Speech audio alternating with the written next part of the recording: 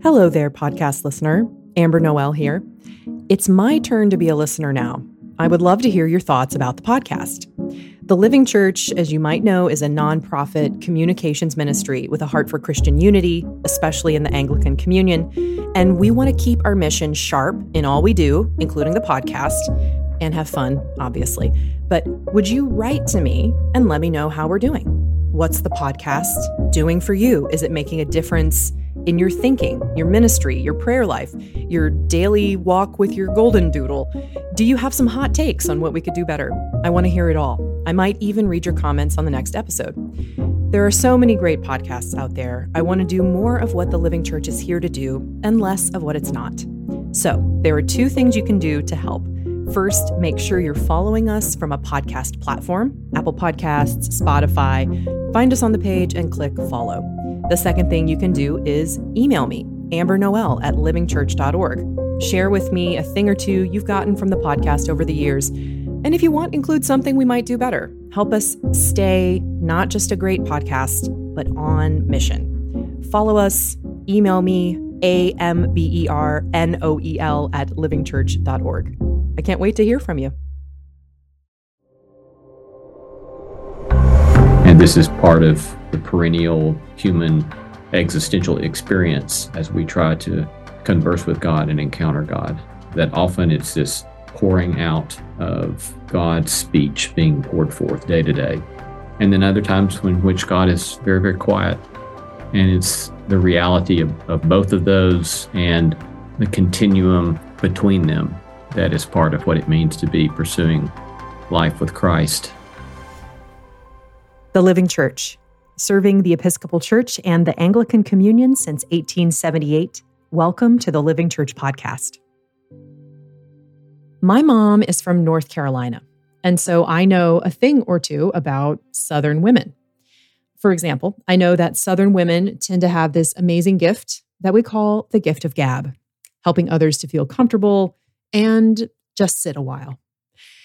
Who knew that a Southern mother would help today's guest hone the gift of gab for the sake of others and help launch him into having conversations for a living? Today, you'll hear my own conversation with Dr. Lee C. Camp, who I've thought for a long time would be lovely to converse with. And I was not wrong. Furthermore, we're conversing about the art of conversation. And I'm excited to share this, especially with you, because I know that you probably have a vocation of your own to talking, listening, teaching, preaching, giving counsel. How do we connect more meaningfully in our conversations, both on the clock and off it? Lee Camp is the host of the podcast, No Small Endeavor, exploring what it means to live a good life, which features best-selling authors, philosophers, scientists, artists, psychologists, theologians, and even politicians. I highly recommend you check out his podcast. We'll give you a link in the show notes. Lee is also an award-winning teacher and professor of theology and ethics at Lipscomb University in Nashville, Tennessee. Today, you'll get to hear he and I dig into what we can learn from our Southern mothers, of course, and also late-night talk show hosts, how being funny can help and hinder deeper connection, practicing prudent vulnerability, and allowing discomfort in conversation as a way to help everyone, including yourself, open up to what's going on in the room and the possibilities of hearing an unexpected truth.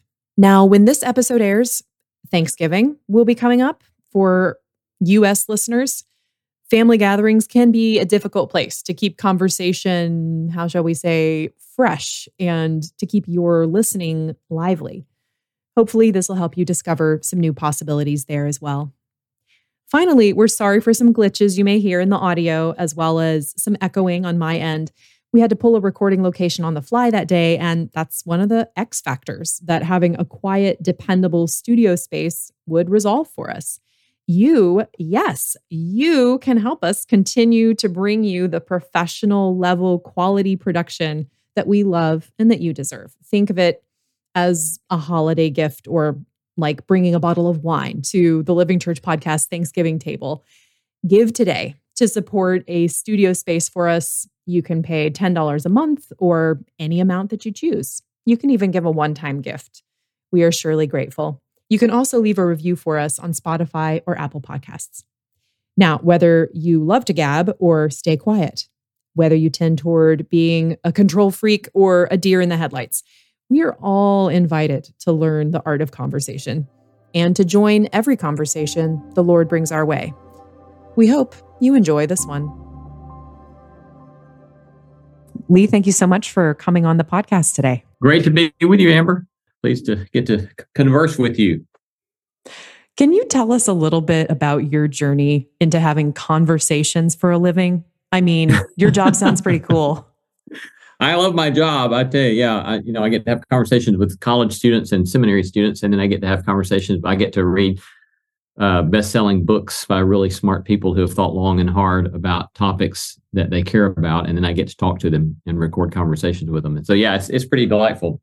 The way I got into doing the work that we're doing for this public radio show and podcast, No Small Endeavor, is kind of a circuitous route, but I was a big fan of Garrison Keillor's Prairie Home Companion. And so I had seen him yet again at the Ryman Auditorium in Nashville, and I'd had so much fun. I thought, what would it be like if we started a theological variety show? And so to make a super long story short, we started that in 2008 with like this kind of world-class house band and great vocalists and interviews with writers or academics who had something to say on whatever the topic was of the evening, and a little bit of comedic sketch and that sort of thing. And then during the pandemic in 2020, we started a podcast that was long format interview podcast. And then by the end of 2020, we had gotten a partnership with Nashville Public Radio. And then this year in 2023, during the summer, we signed a contract with PRX, which is one of the three big public media distribution companies in the country, to distribute the show nationally on National Public Radio distribution. It's been great fun, but I think one of the most delightful things to do with another human being is have a really good conversation. And so when you get to, as I said a moment ago, converse with people about things they really care about, it's a very intimate experience and a wonderful experience. And so I love getting to do it. Yeah, it really is. So you decided to start a theological variety show. I just want to say, for the record, that Lee Camp is not risk averse, if you're going to do that. Just in case people just need to know. Lee, I told you that my audience are mostly Christian leaders. So this means that they're mostly people who talk for a living. Most of them preachers, teachers, and Anglicans especially are a pretty wordy bunch. We love words. I'm wondering for you, you're a word guy. I don't know though, Amber. No. I'm from low church traditions, and I think we're a whole lot more wordy. For one, we have sermons that are much longer than they probably should be. Your liturgy makes space for the words of Scripture and a little space for our own contemporary reflection on it, where we kind of flip that around in our tradition, where we have very little time for Scripture, but a lot of time for contemporary reflection. And so I appreciate the Episcopal approach. Well, I'm curious for you, coming from an even wordier tradition than Anglicans, when and how you discovered that there is an art to conversation. How did you first start to engage it? Maybe who are some of your first examples? What's the backstory? Yeah, perhaps the first time I really thought about conversation as a skill or something that should be developed was from my mother. That my mother had this sort of insistence, sometimes very, very pointed insistence, that as children, we should never not speak to adults. And so it was this sort of, you have a conversation with adults and you don't ignore them, you be polite to them and you engage them and ask them questions and you listen to them and converse with them. And so it was just this sort of, there wasn't a whole lot, that I don't remember her giving us a lot of instruction about how to do that. I'm sure she gave us some, but it was just this expectation that we were going to do it. And the expectation then leads to naturally beginning to try to learn to do that. And then I also think that there is something about being Southern in that the sort of mores of Southern hospitality and Southern politeness that lead us to expect social discourse and to expect social engagement that I've been thankful for, because it leads to this sort of beautiful serendipitous engagement with other human beings. And then later, as I've done more interviewing through the years, I've been more careful about trying to pay attention to people who do it really well and pay attention to the sort of rhetorical strategies or psychological awareness that's needed to have good conversation. And so I've tried to hone some of those skills and the art of it, as you say. Are there one or two people that you think of as sort of conversational heroes that you really admire?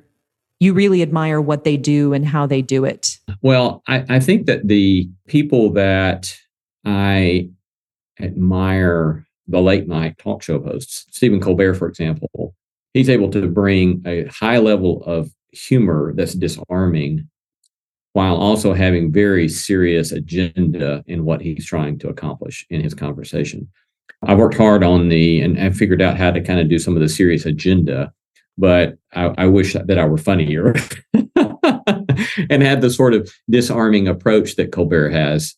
And so that's kind of one of those things I keep looking at, thinking, how can I continue to develop that part of me? But I generally think that comedians have to be super mindful of human psychology and how to bring the context of the moment and your sense of irony and satire. And all of that can be just immensely helpful in conversation. It can also be off-putting because if it's not done well, it can create a barrier between other people. And yes, I did an interview with Rainn Wilson, who's Dwight Schrute on The Office, and I was asking him about that, about how does comedy become and humor become something that separates you from other people. And so we talked at some length about how that's a very common defensive technique for some comedians. But again, when done well, it can be disarming and open up conversation between people.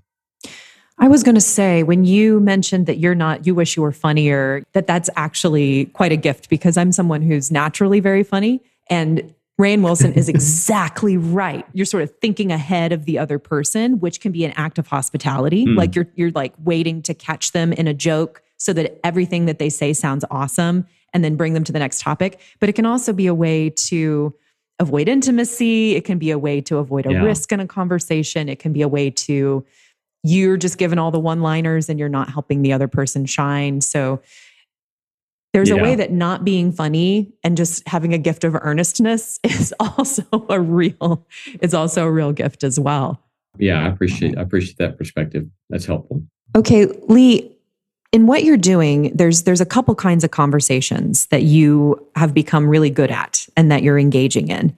And one of these is the kind of conversation that your mother forced you to have as a child, which is the one-to-one. It could be anywhere from chit chat to welcoming someone into your home. It's this one-to-one everyday kind of conversation. But then there's also the kind of conversation that you have behind the podcast mic, which is very focused, which is very intentional, which is really working to get to the heart of something in a limited amount of time. And I know for my listeners that both kinds of conversations happen for them all the time, especially for clergy or people who are in helping professions or in ministry, that you're having the conversations, chit chat with people in the office, you're engaging people very casually, but then you're also having those times when you say, okay, so-and-so is coming in for an hour to talk about his marriage. And so you have both kinds of conversations. I'm wondering, what do you think in either kind of conversation is the key to asking a good question that opens things up? Well, that's a good question.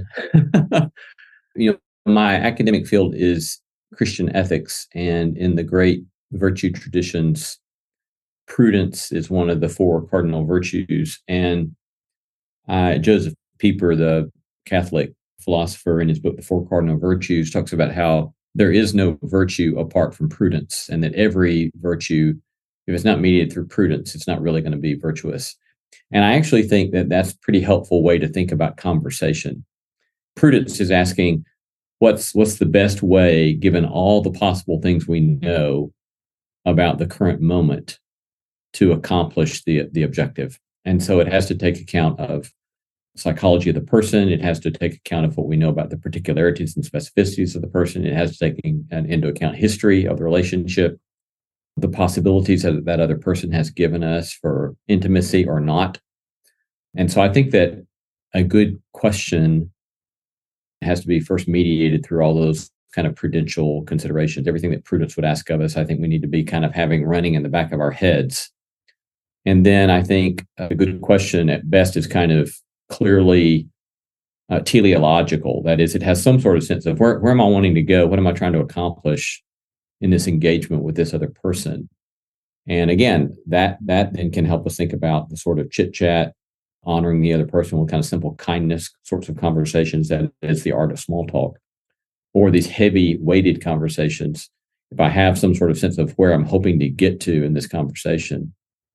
So that's perhaps an overly complicated answer to your question, but those are the kind of considerations that I typically will have running either consciously or subconsciously when I'm thinking about talking with another person.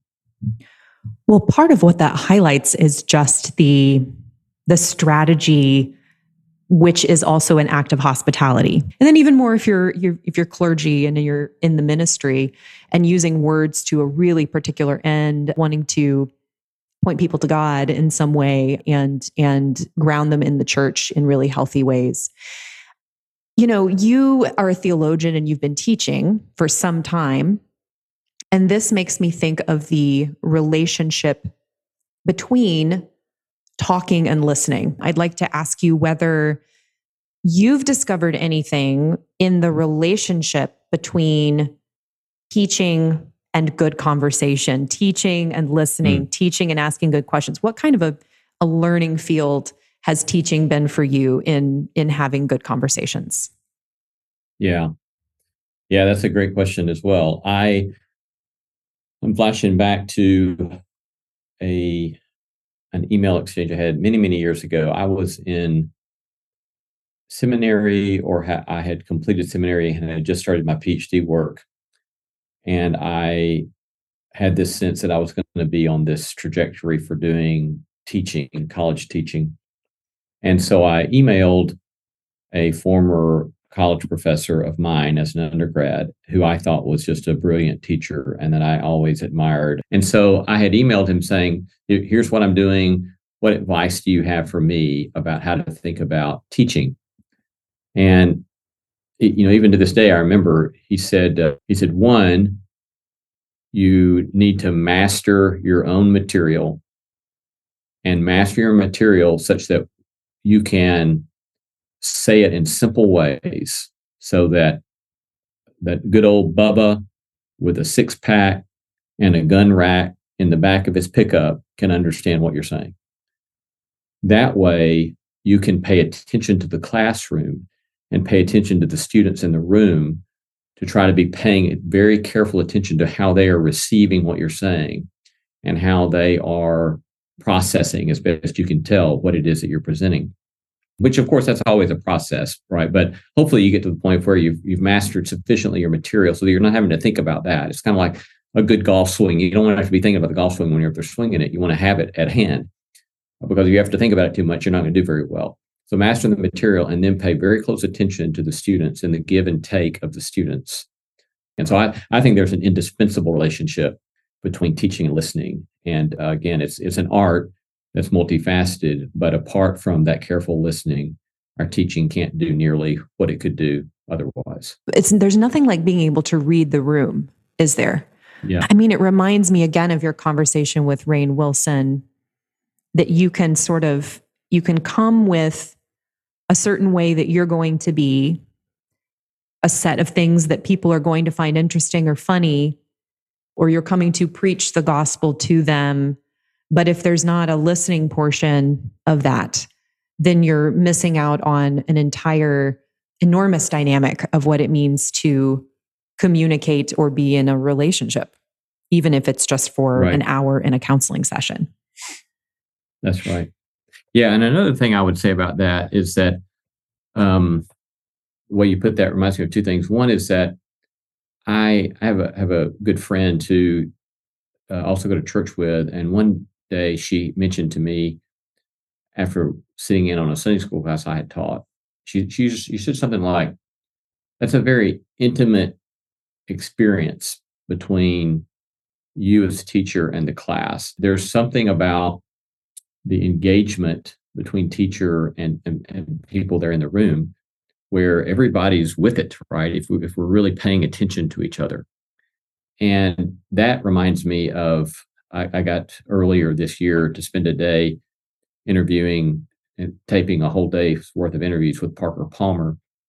And, one of his big things about teaching is the crucial importance of courage and vulnerability. And so it requires the teacher, or I would say the pastor, to have a prudential, again, I would say a prudential vulnerability to facilitate appropriate intimacy in these sorts of engagements. And through doing that, again, there's this powerful sort of possibility that can occur. And then the last thing I'll note about that is that teaching seems oftentimes to best occur when there's a sort of tension in the room, even a sense of kind of discomfort, because there's something about the kind of discomfort. And again, all this has to be carefully done through prudence and justice and respect and so forth, because there's proper boundaries around it. But a sort of discomfort opens people up to learn things and to be willing to grapple with things. And so, there's that old line about emotion is not an obstacle to learning. Emotion is the way to learning.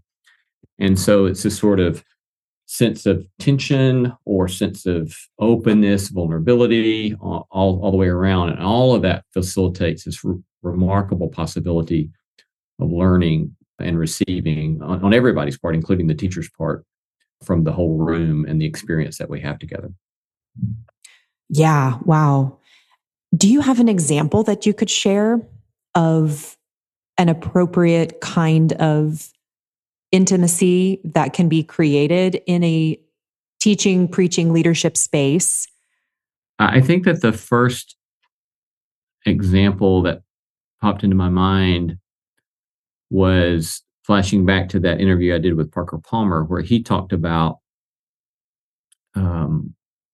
that he had gone through 3 major episodes in his life of major depression, and how he had made a decision to be open about that in his own writing, and how people had responded in ways that surprised him about how much they responded to, were appreciative of, were open in response to him about talking about that. And then after sharing that interview, we have a bi-weekly newsletter, and I shared some of my own experience with depression. And it was amazing, the sort of response I got from people. And it felt a little overwhelming, frankly, to hear the depths which some people had grappled with that. But I think it's this sort of willingness in appropriate times and places to be open about some of the things that we feel that we have felt painful in our own lives. Again, it all has to be done with careful consideration. And we all know that there's a way in which you can go too full tilt with that, and it becomes a sort of look at me in my pain kind of unhelpful approach and so forth. But again, I think that it's this sort of space of where we let people in and we make space for connecting at the point of our pain or our difficulties or the things that have challenged us. And again, something remarkable can happen in that context. Yeah, maybe it's something like the art of being human together, even with the people you're leading, which is an art. Or if you're a teacher with students and there's an age difference and a power differential, you're right that it takes prudence, but the art of being human is a phrase that comes to mind. I love that phrase. That's very helpful. Yeah. Hey there, podcast listener. If you've listened to the podcast for a while, you probably know that The Living Church is not just a podcast. Oh no, my friend.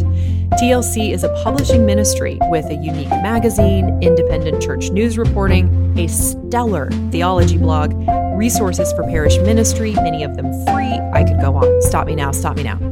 We're rooted in the Episcopal Church and the Anglican Communion, but we have a big heart for the unity of all God's people. You know that I love that you're here, but I don't want you to just stay in the podcast space and miss out on other ways our ministry might serve you. You can go to livingchurch.org and see what all TLC offers. How can we serve you today? One way we might serve you is coming up in September. We're hosting an event with an amazing community of friends at All Souls Episcopal Church in Oklahoma City, a conference called the Human Pilgrimage.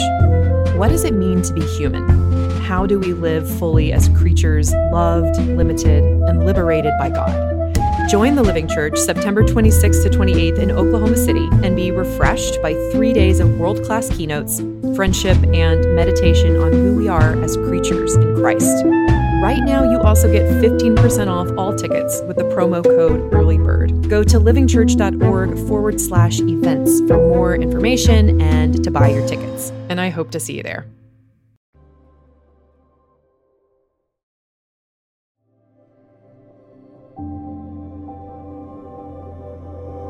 Okay, Lee, I need your help with something. I will do my best.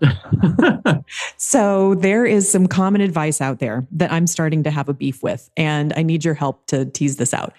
So I often hear advice when it comes to conversations and listening that we should get out of the way and listen. That, don't think about what you're going to say next is one of the biggest things that people say. Just be in the moment, just listen, don't think ahead.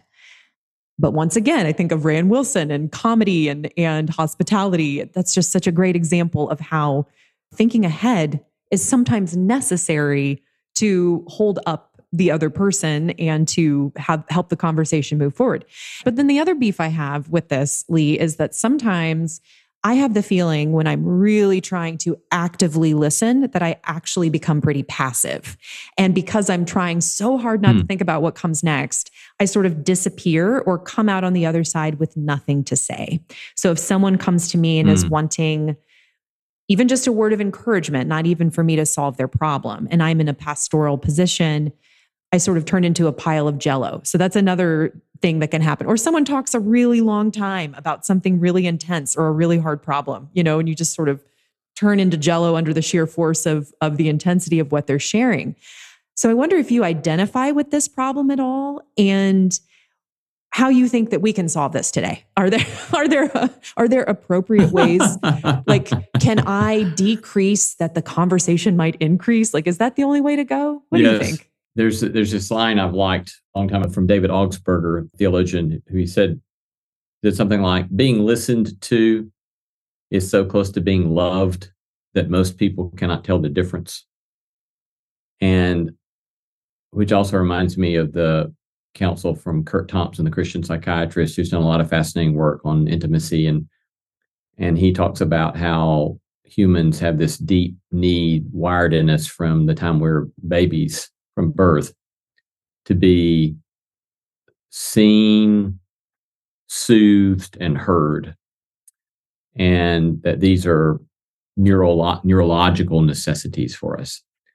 And so I think one of the ways that we can listen, and the imperative of listening well and carefully and not get caught in not having anything to say on the backside of careful listening, is simply maybe sometimes to summarize in brief what we just heard the other person say, to see if we've really heard them well. And even if we get it wrong, that gives them an opportunity to say again what they're trying to say, and they still will feel heard because you're trying to say, this is what I'm hearing you say. And so I think that's one kind of simple strategy that we can always hold as a first possibility. And then a second thing that comes to mind is what was implicit in what you just said, and that is have a sense of what the other person is needing or wanting from this conversation as we're getting into it. A lot of times people don't want us to fix their problems. They just want to be heard. And my wife and I will even do this sometimes explicitly with each other, and we will even do it with our sons. We have 3 now adult sons. But if the other is describing something they're frustrated with or something that they're grappling with or troubled with, we listen And then we do not presume that they want any advice, whether it's with me, with my wife, or me with my sons, or me with my students. I'll do this with my students, and I'll do it with my friends. Is before I give them some sort of advice or feedback, I will explicitly ask them a lot of times, "Are you looking for feedback on this, or what would be helpful to you from me in this conversation?" And so I think that frees us up from having to feel overly anxious about that legitimate concern that you're pointing to. If we just first have kind of clearly in mind what it is we're trying to accomplish, and let the other person speak into what it is that we're trying to accomplish in this conversation. That's really good. And it occurred to me too, while you were talking, that if there are two Christians in a room, or let's say there are two people in a room having a conversation that they're ultimately wanting to point to God, that there's a third person in the room. And he's the best listener, but also, is someone who, let's say you're someone who's prone to maybe talking too much and being too dominant in a conversation, and you're worried you're not listening well. Well, you have someone there who is listening very well, and maybe increasing the art of listening to him and what he might be saying to this other person. But if you're someone who tends to disappear, it also occurs to me, Lee, that you are safe to listen and just completely listen, because you're not disappearing. You're sort of there and upheld, and your presence is confirmed by your Creator who's there with you. That occurred to me as well while you were talking, that this is it's a human process, but it's also sort of a divine art to have conversations too. Yeah. Yeah, I think that's quite right. And that reminds me also of Dietrich Bonhoeffer in his book, Life Together. I think it's in Life Together, where Bonhoeffer says that we should never seek to communicate or converse directly with another human being, but only and always through the mediation of Christ. And so he's kind of upped the ante there on what you said, in that not only do you presume there's a third person in the conversation, but you don't even seek to try to go directly to the other person. You're only going through the mediation of Christ.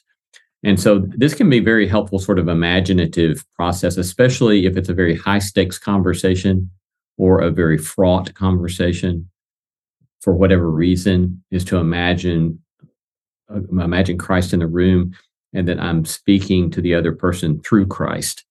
And so that kind of helps inform a lot of how I might go about the conversation if I imagine it through the mediation of Christ. Oh man, Dietrich Bonhoeffer, he always ups the ante.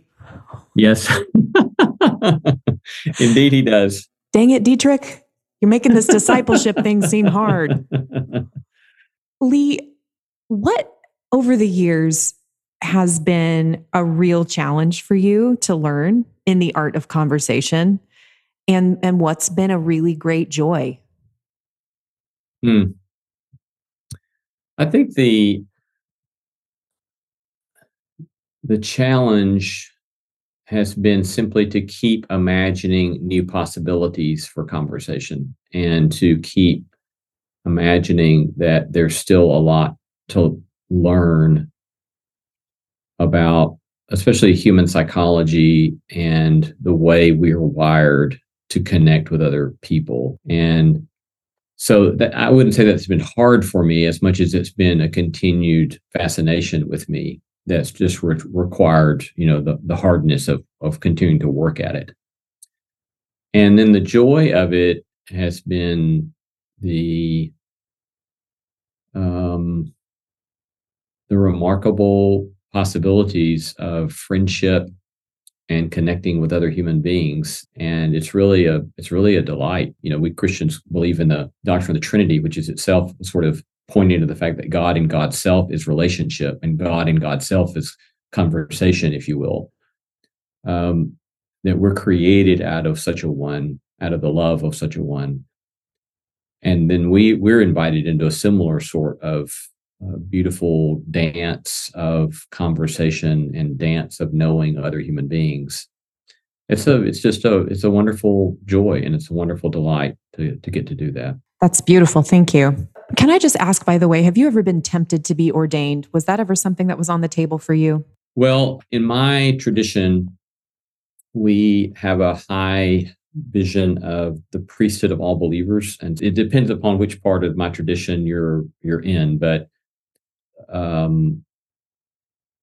we typically will say you're ordained by baptism, which there's going to be a lot of folks in your listening audience that are going to start being very uncomfortable with that. And I'll just say I'm pretty uncomfortable with it myself. But at the same time, we also practice a sort of practical ordination. And so I did do seminary before graduate school. And so to the degree that we practice ordination in my tradition, I am ordained in that regard. Most of my vocation has been in teaching in university contexts, but I still teach and occasionally preach in the church context a fair amount. And I'm so glad that you frame it that way, because I think that you can probably identify with the fact that this is a running theory that I just came up with. So this is not coming from some, research. This is the research of my brain. Yes. I think that a lot of the stress of ministry has something in common with some of the stress that people feel in conversations. And I actually think that that conversation is becoming more and more of a stress. After the pandemic, I think we're a little more introverted as a culture than we were before. And, people don't want to call on the phone. They want to text. And it's understandable, but we have more anxiety around conversations. But I think the stress in common is maybe this idea that in this circumstance, I need to be in charge or in control in some way. And I know being in charge is different from being in control. But the stress of being in charge turning into the idea that I need to be in control of this ministry, this parish, this ongoing conversation in the life of God with his people. As we're having this conversation right now, I'm just starting to think more and more that this is just a fundamental mistake, because we've been talking about being prudently vulnerable. We've been talking about the art of being human. We've been talking about taking risks in conversations and how to listen and really be available to other people. I wonder if that sort of stress of being in charge or in control has ever haunted you in your vocation and ministry, and if there's a time when you realize, I'm not having as high quality conversations as I could be having because there's something about control or being in charge that's sneaking in here and causing some anxiety. Yes, thanks for that question. The immediate place that I go to in my mind is the concern to try to accomplish too much, such that the vulnerability of the moment gets rushed past rather than making space for hearing how the people in the room are processing what we're grappling with. And so learning to slow down, learning sometimes that less is more, learning that, I'm in my 25th year of full-time university teaching and seminary teaching. And just to remember that, when I was a seminary student, when I was an undergraduate student, I was on the early sides of learning a lot of things now that I take for granted. And so just giving people space and time to sometimes see things in ways that it's going to be more helpful to them if we will slow down and let them draw some of their own conclusions. We set the table and then let them try to draw some of those conclusions for themselves and come to the insight a bit more slowly, but a bit more slowly in a way that will probably last longer and have a more profound impact in their lives. And so that's kind of one of the first places that comes to mind, is that sense of being overly controlling. It's just to slow down and trust the process of both relationship and the process of teaching, and trusting the presence of the Holy Spirit to bring about possibilities of learning and mutually informed insight in the body of Christ can, I think, help mitigate some of that anxiety that comes with that felt need to control. Where have you found, Lee, where taking that space for a conversation period, or taking the time and space for a challenging conversation, has opened up a new spiritual possibility. So there's a lot of stuff to get done, but then where have you seen a time where backing off from the task list for a moment and leaving space has actually opened up a beautiful new possibility? Can you think of an instance that you would want to share? A simple one that just came to mind from last week was that I'm in actually a season of my life where it's kind of these 6 weeks I'm in are the most busy 6 weeks of my year. And I had a class to teach on last Thursday afternoon and more deadlines than I could possibly get to that day. And I was sitting on my front porch enjoying the beautiful October autumn here in Nashville. And someone pulled into my driveway that I've known for years.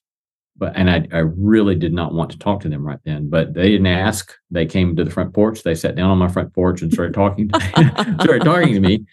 And I was tempted to say, I'm sorry, I have this deadline and I've got a class at 1:20.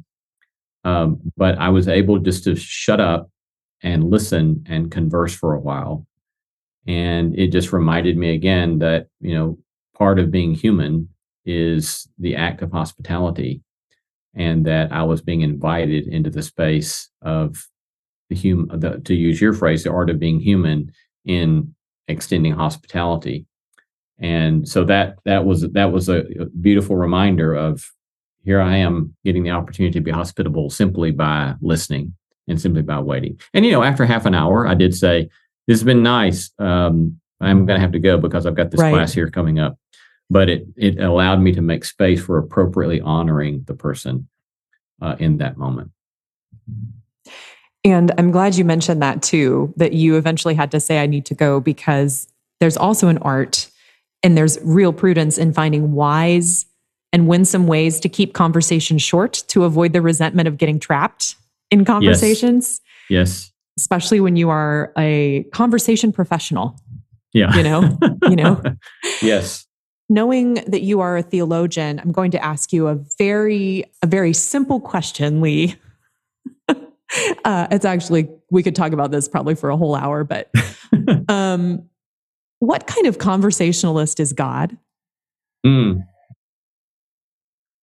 think what immediately comes to mind is the Psalm, right? Day to day pours forth speech.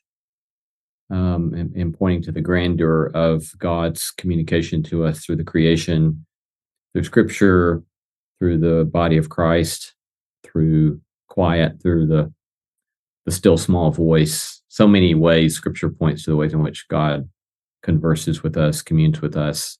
But I think it's also important to note that sometimes God is very, very quiet, and sometimes God does not converse, especially when I really wish God would converse. And I think that, the kind of classic dark night of the soul, or these moments that give rise to lament, and the whole genre of lament in the Psalms or in the book of Lamentations or in the book of Jeremiah reminds us that God is, from our sense of our lived experience, often very, very quiet and very inactive, at least in ways that we can perceive. And this is part of the perennial human existential experience as we try to converse with God and encounter God, that often it's this overwhelming, overly abundant pouring out of God's speech being poured forth day to day. And then other times in which God is very, very quiet. And it's the reality of both of those and the continuum between them that is part of what it means to be pursuing life with Christ. And all of it has its own particular realities to navigate. I have had the joy to speak today with Dr. Lee C. Camp. Lee, thank you so much for joining us for this lovely conversation. I've enjoyed it, Amber. It's been very, very nice, and I appreciate the invitation to get to be with you. Thanks for tuning in to the Living Church Podcast, a ministry of the Living Church. Get ready in 2 weeks for a super juicy book conversation with Word on Fire author and J.R.R. Tolkien scholar, Dr. Holly Ordway. on Lord of the Rings and the Middle-earth Legendarium. I learned the word legendarium for this conversation and what they can teach us just in time for Advent. Until then, our producer is Leslie Thompson. I'm Amber Noel, your host, and it's been great to be with you. Peace.